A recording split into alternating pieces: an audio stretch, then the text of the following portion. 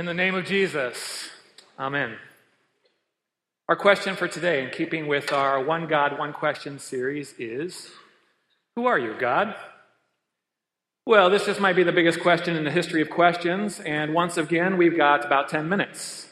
So again, from all the chapel message givers to Jonathan Reese and Pastor Anderson, we want to thank you for such simple and easy questions to answer. Tune in next Friday. I will be talking about how we're going to solve world hunger. But on a serious note, is there a bigger question than God's identity? Is there any possible question that has more ramifications for all of humanity, for you, for me? And the answer to this question allows us to ask and answer a second tier of questions. Who am I? And what is my relationship to the rest of reality? The other people, the world, the cosmos. How you answer the first question determines how you're going to answer the second question. Answer the first one wrong or avoid it altogether, and your understanding of yourself and your place in this world is going to be totally different. So let's test this. Let's offer up a potential answer to that question, who are you, God? Let's answer in a wholly atheistic manner and see what we come up with. God is a mythic invention of primitive humanity, created as a way to find artificial peace or explanation in a natural world beyond our understanding. Therefore, with the advances of the modern and the postmodern worldviews, God is an unnecessary and untruthful social construct that humanity needs to have the courage to drop altogether. What if we answered it that way? If this is your starting point, then what becomes your answer for the second set of questions? The questions, who am I and what is my reality? It would have to be answered as such. I am an accidental byproduct of the universe. I have no possibility for transcendence. I have no purpose nor any grounds for objective morality. My chief job is to survive in order that I might pass on my genetic code, just as every animal strives to do. Which means it's not a stretch to end up with a worldview, a reality similar to the immortal Robin Thicke when he sings, but you're an animal. Baby, it's in your nature. Hey, hey, hey. Right?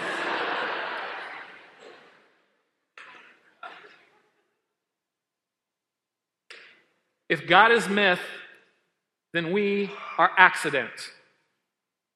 And we all end up as animals. And we see each other as animals. Just animals. Domesticated. Tagged. Herded. Perhaps there's another route to answering this question, who are you, God? What if we apply the Greek aphorism, know thyself, and work backwards? If I know who I am, then perhaps I can proceed from that knowledge to get some sort of firm grasp on who God is. Of course, the danger to this process might be apparent to some of you. If you frame your understanding of God based on your own identity, based on your own experiences, and even perhaps on your own suffering, your God begins to look an awful lot like you. The image of God, the imago Dei, gets reversed. In the first chapter of Genesis, we read that God, as he's creating the world out of his pure goodness, decides to make man and woman in his own image. In his image, he created them. The direction is top down from God to us. Some important facet of his holy identity is inscribed into ours. But the mistake happens is when we make God into our image. God like us, not God with us. To the wealthy, God becomes someone who wants financial prosperity and blessing for my life. To the poor, God becomes someone who sits in the midst of my poverty with me. To the ecologist, God becomes someone who wants the world to be kept in its pristine form. To the oppressed, God becomes the revolutionary who leads people in liberation against tyranny. What then is the difference between God and believer? If he's just a rubber stamp to our own agendas, worthwhile though some might be. The only way we can know about God, my brothers and sisters, is to hear what he has to say about himself. God offers us a solution to the question at hand. We ask, who are you, God? And he responds, I've revealed myself in Scripture and in the person of Jesus Christ. Look there. And a little warning, this exercise might confuse us for a bit, but let's take a brief look at God according to God. In Genesis, God often identifies himself through his followers. I am the God of Abraham, Isaac, and Jacob. And let's call this the you'll know a God by his followers approach. A little bit later, in Exodus, Moses asked God for his name so that the Israelites could be confident that that Moses was indeed sent by God himself. And God answers this way: I am who I am. Maybe this is more like the reflexive property in geometry approach. In the gospel, Jesus turns to cryptic analogies. I am the door. I am the gate. I am the bread of life. I'm the good shepherd. I am the vine. And this is the strange farming metaphors approach.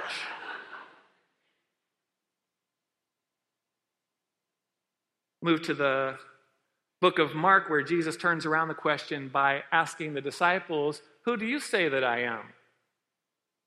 Yes, the classic answer the question by asking another question answer. In one of John's letters, we find that God is love.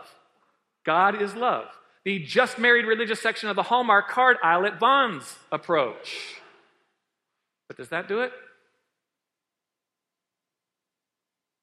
And to top it all off, we have the punch you in the mouth approach from God direct to St. Paul, who, when he was still called Saul and persecuting Christians, was literally knocked off his horse and blinded, and then cries out our very question for today, saying, who are you, Lord?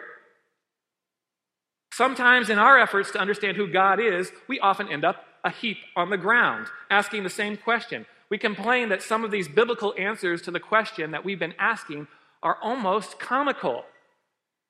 Yet the story of Saul doesn't end up with him on the ground. That's not how any of these above stories, these approaches that I've offered, end. The truth is we can and we must rely on what God has revealed to us in Scripture. It's never enough to look around us and find God in just nature or simple reasoning, as many have tried. We are committed to the truth that God's identity, his character, his plan of salvation is found in the Bible. And what does all of Scripture point to? Jesus. Jesus. He is the source of all reality, whether we acknowledge him as Lord or Savior or not. As a kid, I used to go to Sunday school where the answer to every single question was, good, some of you went to that same Sunday school. I was a grad student on the East Coast at a divinity school, and that divinity school had often lost sight of that answer. It seemed like the answer to every question that was asked there was global warming.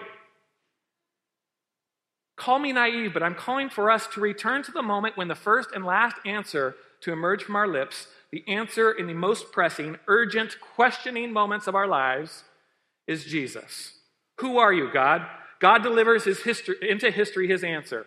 Look at Jesus. How do we know God? We look at Jesus because Jesus is God. If God is revealed in Jesus, then what is being revealed? How can we make sense of those above answers, those approaches that I outlined, that God gives in Scripture? First, we know that God in Jesus is present here and now for all time. He does not waver. He does not disappear. He is not surprised. He is not caught off guard. He is the I am. Jesus' presence with you is for all time, past, present, future. That God, as evidenced in Jesus, is a God of history and people. He walked beside Abraham in his doubts, Isaac in his trials, Jacob in his abundance, Peter in his boldness and stupidity, Paul in his ferocity, Joel, me, in my weakness, you in yours. That God, as evidenced in Jesus, is radically for you. He is the good shepherd who protects you. He is the bread of life who sustains you. He is the gate against the evil one, and he is the vine in which we are grafted to his fruitfulness. That God, as evidenced in Jesus, is one who desires community with us, a creedal community that can answer that very question, who do you say that I am? And we answer that question with Peter's words, you are the Christ, the Son of the living God. With Thomas's words, my Lord and my God. With St. John's words, God is love. God offers himself in Jesus to you over and over again. He offers himself in your baptism, where he sends the Holy Spirit to work faith in your heart. He offers himself in Holy Communion, where Jesus gives his real body and blood for you as a means of his grace, and as a way to remember his sacrifice, and to remember your place within Christian community. If God is that, then the questions, who am I and what is my reality, become adventurous explorations into Jesus following. If God is that, then our lives matter. If God is that, then yours, our vocations matter. If God is that, our community, our world, our common kinship matters. God is that in Jesus. Amen.